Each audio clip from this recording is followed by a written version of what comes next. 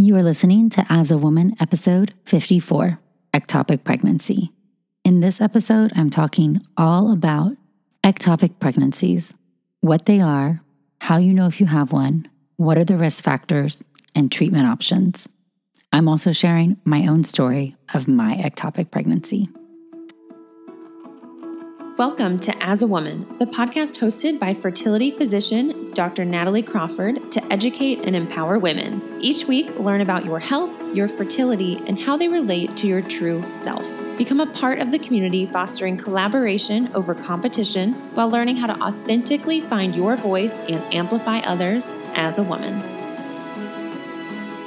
Hey friends, welcome back to As a Woman.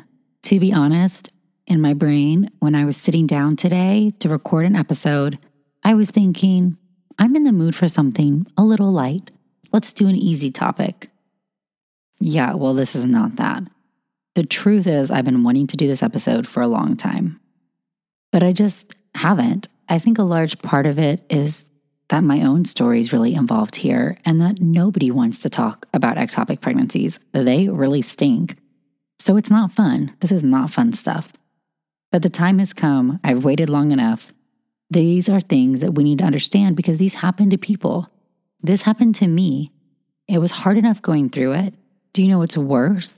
When you are struggling and suffering and your friends don't even know how to support you because they don't even know what's going on. And I get it. How are they supposed to know? They didn't all go to medical school. They're not all doctors. Not everybody knows about this. But an ectopic pregnancy is a pregnancy outside the uterus. The most common location is the fallopian tube, but not all ectopics are in the fallopian tube. About 2% of all pregnancies are ectopic, and that's not really a small number, even though it sounds like it. Ectopic pregnancy is still a top cause of pregnancy-related death. And that should scare us. That scares me. I luckily have not had a patient who's died of an ectopic, but I've had a couple really close, you guys, really, really close. Usually diagnosed late, comes to the ER, it can be scary. These are true life-threatening emergencies at times. Rolling back to the OR, calling everybody in, doesn't matter if it's middle of the night. So we take these so super seriously in medicine. All right, when we talk about ectopic pregnancies, really what that simply means outside the uterus. 95% of these are in the tube, so that's mostly where we're talking about tubal pregnancies. But they can also be on the ovary. They can be at the area between the fallopian tube and the uterus called the interstitium or the cornua. So partway uterine, partway fallopian tube. And they can also be abdominal, implanting in places that are not at all related to your abdominal cavity. It's insane.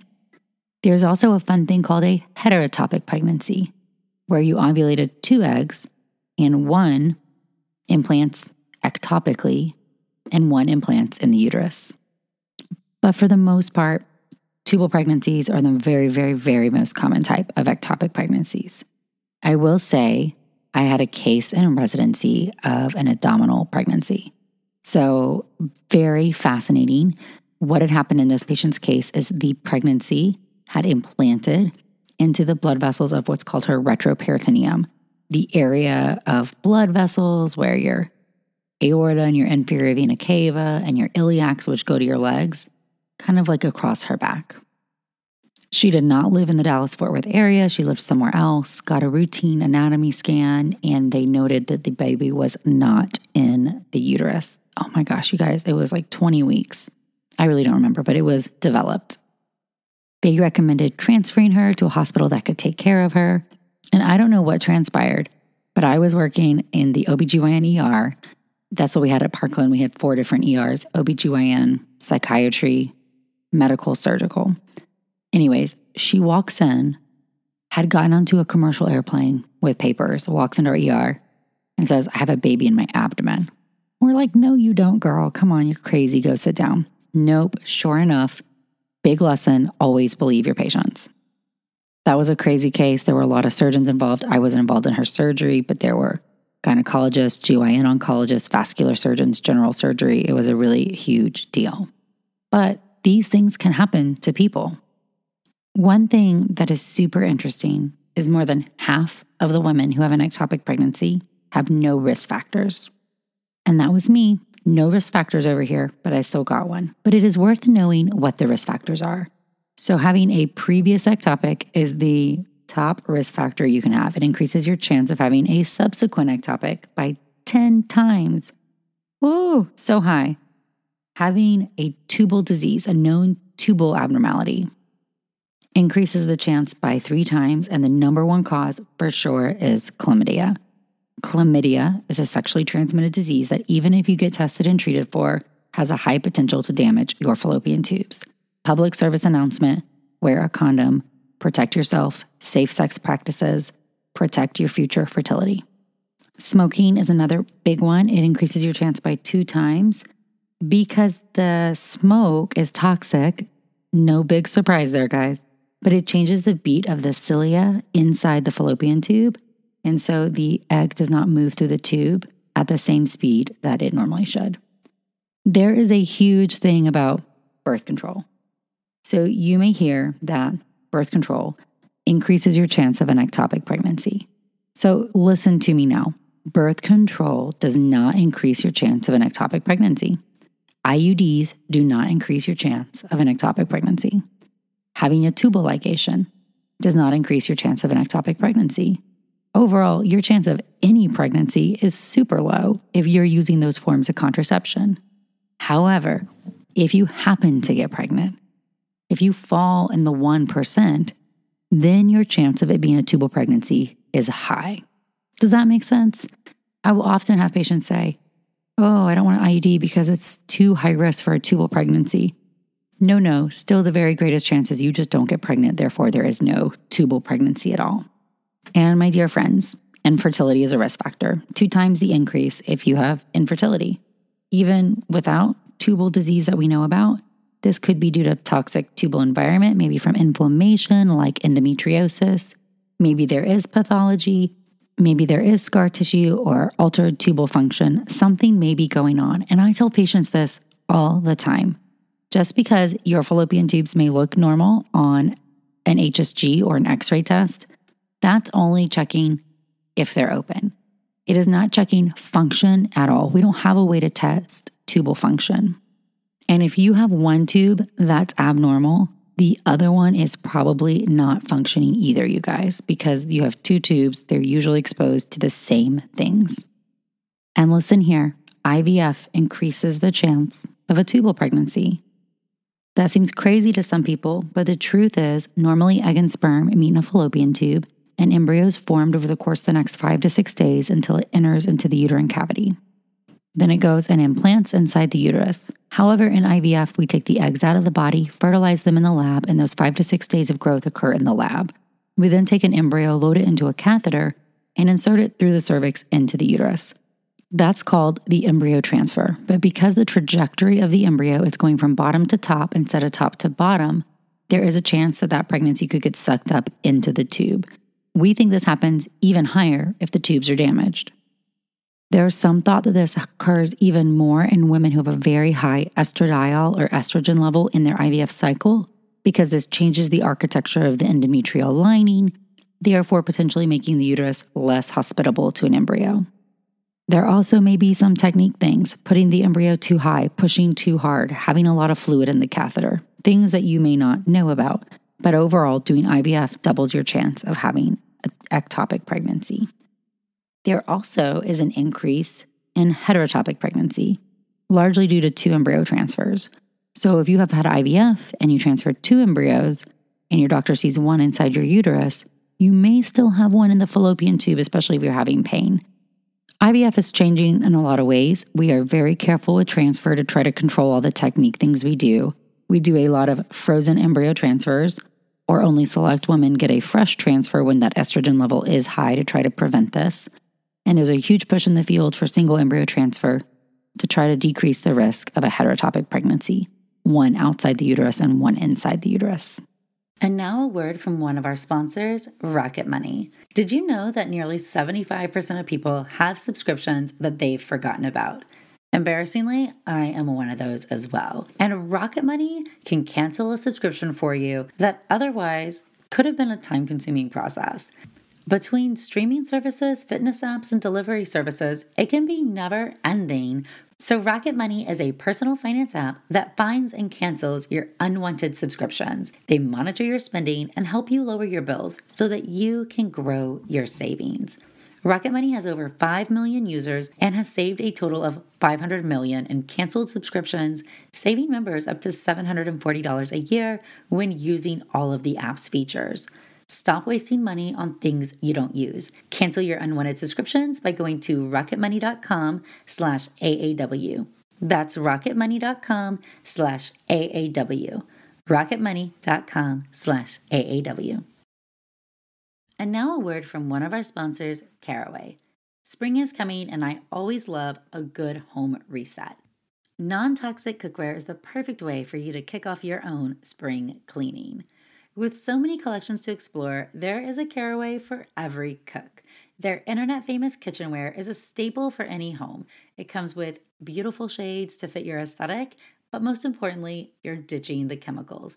Caraway's non-toxic kitchenware comes a chemical-free ceramic coating, so your food can be prepared without any of those hard-to-pronounce chemicals leaching in to your healthy ingredients. Everybody knows that I am a big believer that our environment impacts our body, and that's why I trust Caraway with my cooking. Visit carawayhome.com/AAW to take advantage of this limited time offer for 10% off your next purchase. This deal is exclusive for our listeners, so visit carawayhome.com/AAW or use the code AAW at checkout. Caraway, non-toxic cookware made modern. And other risk factors include the earlier age you are when you start having sex, the increased number of lifetime sexual partners you've had. This is probably strongly correlated with an increase of STD risk, largely chlamydia. So again, protect yourself. So how is an ectopic pregnancy diagnosed? So the classic symptoms are delayed period or a positive pregnancy test, some type of vaginal bleeding or spotting, and lower abdominal pain. So no period, but spotting with pain. What you'll do if you come into the ER, we will check a blood test called an HCG. The HCG is secreted from a growing pregnancy from the placenta. HCG is usually detectable about 8 to 10 days after ovulation, so a few days after that implantation stage. And really importantly, HCG has a normal curve, which normal pregnancies should follow. Specifically, we will check your HCG level again in 48 hours, and we want to see a doubling. That is reassuring of a normal pregnancy. Now, yes, some ectopic pregnancies can double. They can get a good old little implantation and start rising. But for us, one of the top signs is a non-rising ectopic pregnancy. One of the hard things is that as a pregnancy is very early, you may get a positive HCG, you may be in the emergency room with pain, and we may see nothing on ultrasound, meaning it is too early to detect a pregnancy in the tube or in the uterus. It's just a very early stage. This is 5 weeks gestation or something. So just a week after your missed period. At this stage, we often don't know, is this an early pregnancy or is this a early miscarriage? Maybe it is a uterine pregnancy that's going to be a chemical pregnancy, or is it an ectopic pregnancy? In my residency program, we always called this early versus missed versus ectopic, meaning your early pregnancy with bleeding and some pain. Something's going on, but I don't know what it is. The other, more official name for this is a pregnancy of unknown location. You are pregnant, I don't see it on ultrasound, and I don't know why. There are some clues that can help us. One is when your last period was. Were your periods really regular? When did you have intercourse? Did you have a lot of intercourse, or was there just one sexual encounter that contributed to this pregnancy? Were you tracking ovulation? Do you know if you ovulated? And what is the discriminatory zone of your HCG? Simplest way to put it is that if things are progressing at the dates we expect, we should see a sac inside the uterus around 5 weeks and 4 days, 5 weeks and 5 days pregnant. I should see something on ultrasound that correlates with that. HCG levels at this time are usually of a certain level, about 1,500 or 2,000, meaning, hey, once your HCG is this high, you should be about 5.5 weeks pregnant, and I should see a gestational sac, a little sac inside the uterus. It doesn't mean the pregnancy is perfect or normal. We still want to follow those HCG levels and watch to see if the week after we can see an embryo, is there a heartbeat, and things like that. But it at least tells us we don't have an ectopic. We get really concerned if you have really well-known dates, like my IVF friends or my IUI friends. We know your dates, fertility patients. Or if your HCG is really high and I don't see anything in your uterus. Those are red warning flags for ectopic pregnancy. And so even you, if you're a patient and you have, I have pain and bleeding and a positive pregnancy test, and you go to the ER and your HCG is 4,000 and they do an ultrasound and they don't see something inside the uterus, yeah, you should not go home. That's not a go homeable thing. You need to be talking to somebody about your treatment choices. Is this an ectopic? Do we know? What does that mean? Because those are the patients that walk into my clinic the next day after being in the ER all night with a belly full of blood trying to die on me. And I do not like it. I don't. Fair point here is that we should always be making sure you're hemodynamically stable, meaning what's your blood pressure? What's your heart rate? Are you showing signs that you're bleeding internally? Is there anything on exam that gives you what we call an acute abdomen, such as there's blood inside there? Those are things we're looking for because that's a surgical emergency. But presumably, if everything's fine, you just have a pregnancy of unknown location, we'll follow your HCG levels. So you'll have to go somewhere and get another HCG in 2 days. I promise you this. We want your pregnancy to be normal. I want nothing more than for your pregnancy to be normal. I'm going to give your pregnancy every last chance to be normal that it can, but at some point it must declare itself, and if it stays at a very abnormal rise, it is not normal, and we need to intervene before it harms your life or your body or your ability to have children in the future.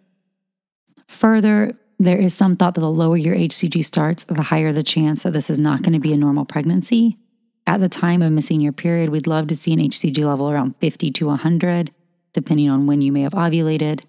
I've had really low HCGs turn into living children. I have. They rose normally. That's the key. So if you have a low level and we're following it, you may have a doctor give you warnings, but if it's rising normally, we're going to keep on giving it a chance. But if it is not rising normally, we must intervene. And so there's different options. So expectant management is just watching to see. A lot of ectopic pregnancies will resolve on their own. Up to 90% of ectopic pregnancies with a low starting HCG of less than 1,000 will actually resolve on their own. That's astronomical. So it may be in the tube. We may give it a chance to see, okay, I'm going to bring it back and see if it's dropping on its own. But if it's not, and it's rising or plateauing, we got to do something. Another thing we can do, so that's expectant management. Wait and see. Must have good access to healthcare, cannot live far away from a hospital, cannot get on an airplane or travel, you're in close contact. Another option is a DNC or some type of aspiration of the endometrial contents. We can then look to see if there's products of conception, essentially if there's villi, so placental surface tissue in what we've extracted out. If it happened to be just a failing uterine pregnancy, great, you're dunsies. You kind of resolve the pregnancy fast and we move forward. But friends, if there's no tissue of placental origin inside the uterus, then we have diagnosed that it is an ectopic pregnancy and something has got to happen. So the choices for treatment for an ectopic pregnancy, once you've ruled out or tried to do expectant management, there's two main things we can do. Surgery, medicine called methotrexate. All right, well, before I tell you my story about an ectopic, I want to take a moment and say thank you to our sponsor for this episode. Thrive Cosmetics is sponsoring this episode, and if you don't know about Thrive, they are a skin-loving, environmentally loving, animal-friendly brand. So everything is formulated without parabens, sulfates, or phthalates, and Thrive never tests on animals, and it uses 100% vegan ingredients. So you know that I am a huge fan of that. Personally, I have the Liquid Lash Extensions Mascara. They gifted me some and sent it to me. And oh my gosh, it's amazing. I have to tell you, I have always loved the tube mascara, so the type that doesn't run off under your eyes, so you don't get that raccoon look, comes off with water and pressure. But this stuff also makes your eyes look really big and bright and your lashes look great. I can't say enough really great things. It doesn't flake. It looks amazing. And to make everything a little bit better, for every product purchased, Thrive Cosmetics helps women in need by donating funds or products. So they are huge supporters of women, including homeless shelters, domestic abuse, and those fighting cancer. So you can see why they're called Thrive Cosmetics, C-A-U-S-E Medics. So I want to start helping women thrive and look their best. You can have a special offer for 15% off your next order. So you need to go to thrivecosmetics.com/asawoman and use the code ASAWOMAN for 15% off your next order. So again, that's Thrive, CAUSEMETICS.com/asawoman, code ASAWOMAN for 15% off. Hope you enjoy. And now a word from one of our sponsors, Quince. My closet has a tendency to get chaotic and crammed with a bunch of clothes that I don't really want to wear. What's been a game changer for me has been upgrading to high quality and affordable pieces from Quince. Now I have a wardrobe full of luxury and classic essentials, and I stayed on budget. The best part is that Quince items are priced 50 to 80% less than similar brands, and they do this by partnering directly with top factories, cutting out the middleman and passing the savings on to us. In addition, Quince only works with factories that use safe, ethical, and responsible manufacturing and premium products and finishes. I personally am loving the linen pieces as it's Texas and summer's upon us. Indulge in affordable luxury. Go to quince.com/AAW for free shipping on your order and 365-day returns. That's QUINCE.com/AAW to get free shipping and 365-day returns. Quince.com/AAW. Now get ready. Back to the episode for my own story. All right, so to spare you all the details, we had been trying to get pregnant and we had 3 miscarriages, and I was feeling real pessimistic about life. And I was an infertility fellow, and I got a positive pregnancy test when I was on fellows retreat with my co-fellow. So she was my 3rd-year fellow and I was a first-year fellow. At that stage of the game, your program sends everybody to Park Cities, and it's an amazing weekend. You go rafting, there's usually a lot of drinking and hiking, and there's some lectures about what you want to learn and develop as an REI. I did not feel great. I was really nauseous. I'd kind of been pregnant before, and I was thinking maybe this could be what it is. And we went and got a pregnancy test, and I took it, and it was positive. So I was really scared based on my history of having miscarriages in the past. So we decided that we'd follow HCG levels when we got back just to reassure me. And my first HCG level was 36. That's not 50 to 100, but I stayed optimistic. We repeated it in 2 days, and it was 97. Woohoo, that's more than a doubling. I felt pretty good about things. Said, I'm not going to worry about this. We're just going to carry on. And I started having some spotting a little while later. Checked an HCG, and it was 150. And at this point, it should have been around 800 if it was normal and doubling appropriately. So I repeated it, and it went up to 186. And I repeated it, and it went up to 231. And at this point, it was really obvious this was not happening. Okay, so I was not happy about that. This really sucked. Happened to get that 231 value, and Jason had left town to go to a bachelor party because isn't this how life goes? And I had told him, I'm good. I'm totally good. Leave. Go to bachelor party. All is well. Which was really dumb of me. If we're admitting the truth, super dumb right there. But regardless, that's what I did. So he was gone. And my co-fellow said, hey, we got to do an ultrasound. This is not normal. Let's try to see if we can figure out what's going on. And I had a gestational sac in what appeared to be my ovary. Now, officially, an ovarian ectopic pregnancy is supposed to only be diagnosed by surgery. So there's a chance it could have just been the distal end of the tube called the fimbria right on top of my ovary. But my co-fellow saw it. We showed it to our attending.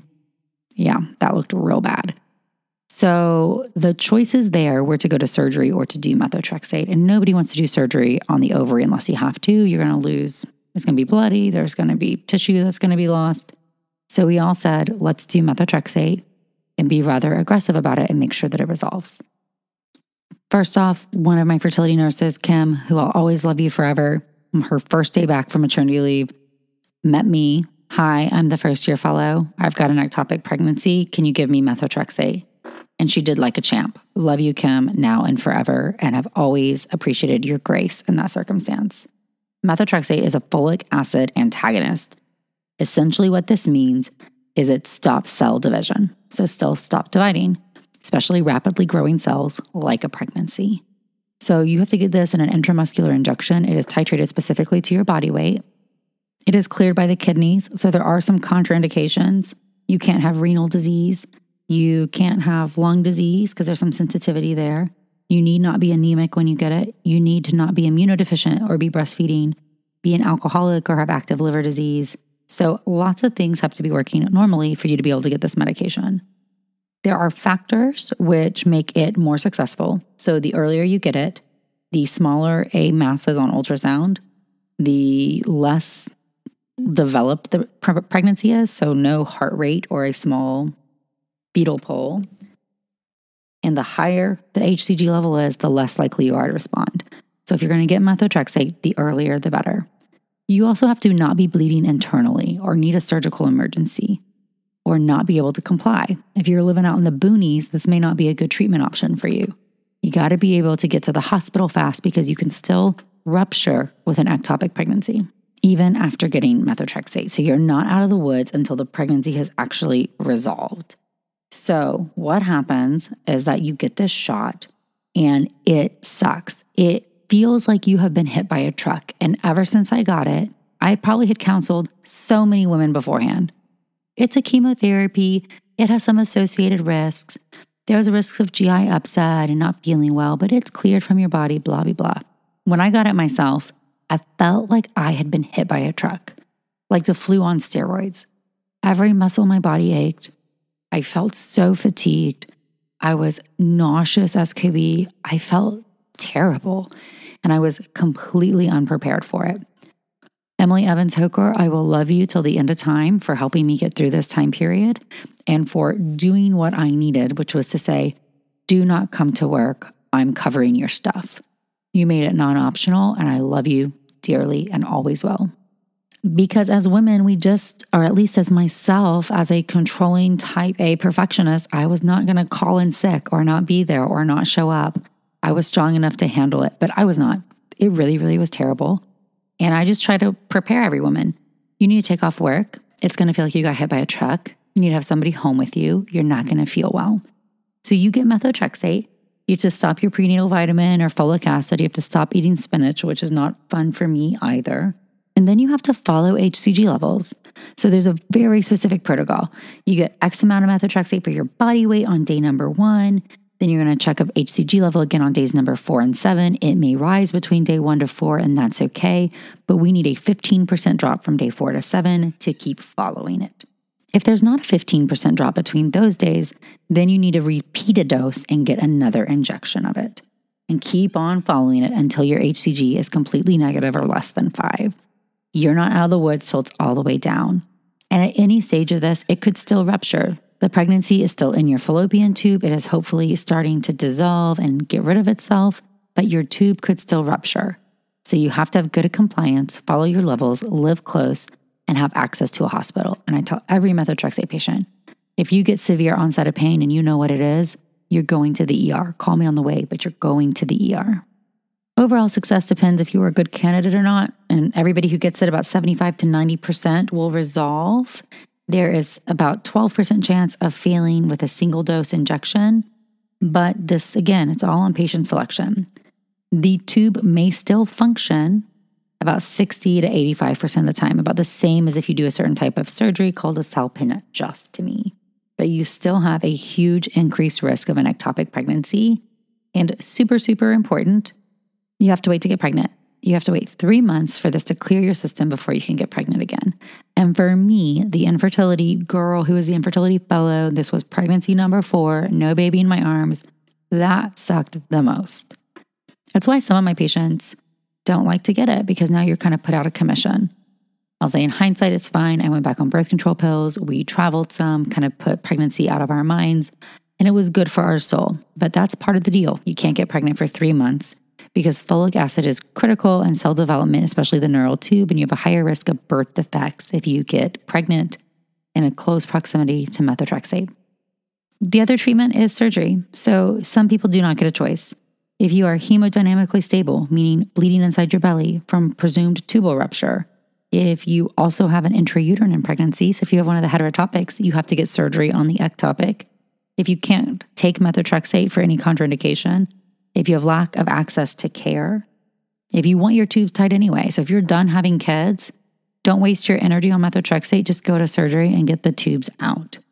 Or if you failed medical treatment. So if you're in that category of women who do not respond to methotrexate, then you have to get surgery. There's different things that can be done, taking the entire tube out, which is called a salpingectomy, versus doing an incision on the tube, letting the pregnancy come out and hoping the tube will heal, called a salpingostomy. Pros and cons to all of them. Salpingectomy prevents you from getting an ectopic pregnancy on that side again because there's no fallopian tube. Certainly at the site of a prior salpingostomy, you have a chance of having a future ectopic. So there is a higher risk of recurrence. It's about a 15% chance of recurrence if you get pregnant again. But overall, both are options depending on the patient and the scenario.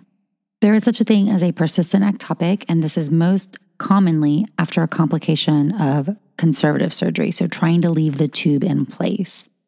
This can be up to a 30% chance if you do conservative surgery based on case reports. So the point here is that it can still rupture. You can have persistently high HCG levels. It can cause immense scarring, infection, and other problems. So following is important. So we still want to follow up HCG levels no matter what. As for me, I didn't need surgery. I was lucky. I got methotrexate once, and that was enough. Probably because my starting HCG value was pretty low. It was not fun. Jason got on a plane and flew home from Las Vegas. He was not happy about it, but he was mostly not happy that I had let him go. But that was at my own fault. He got there and he was super supportive. And one of the hardest things for us was in explaining this was happening to all of our friends and family. At this point, he'd left a bachelor party. Something was going on. So he had to tell them. I had been really secretive about our fertility struggles. Nobody knew about our miscarriages, minus Emily, my co-fellow. Nobody knew about this pregnancy. And from personal experience, I can say it is really hard to be in a spot where you have not told anyone you are pregnant, and now you need support and have to tell people that you're having a bad outcome. I currently encourage all my patients and all my friends to tell people early. The people who you need support from, let them in. Hey, we got a pregnancy test. We're not out of the woods, or it's looking bad. Just want you to know. Because then they can come, be there, show up, and support you. People can't do that if you do not let them in. So I'm going to end by saying this. Don't make my mistake. Understand that other people want the best for you. Open people up if you're struggling like I did so that you can get the support.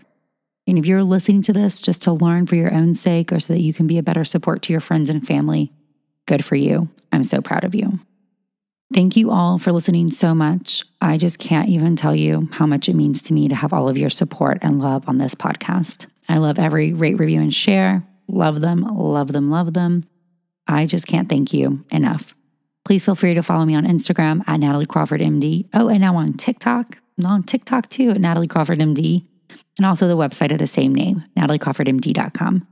Feel free to send out emails or messages with any topics you'd love to hear covered in the future. I write them all down. And again, a huge thank you from the bottom of my heart for listening to my story and supporting me always.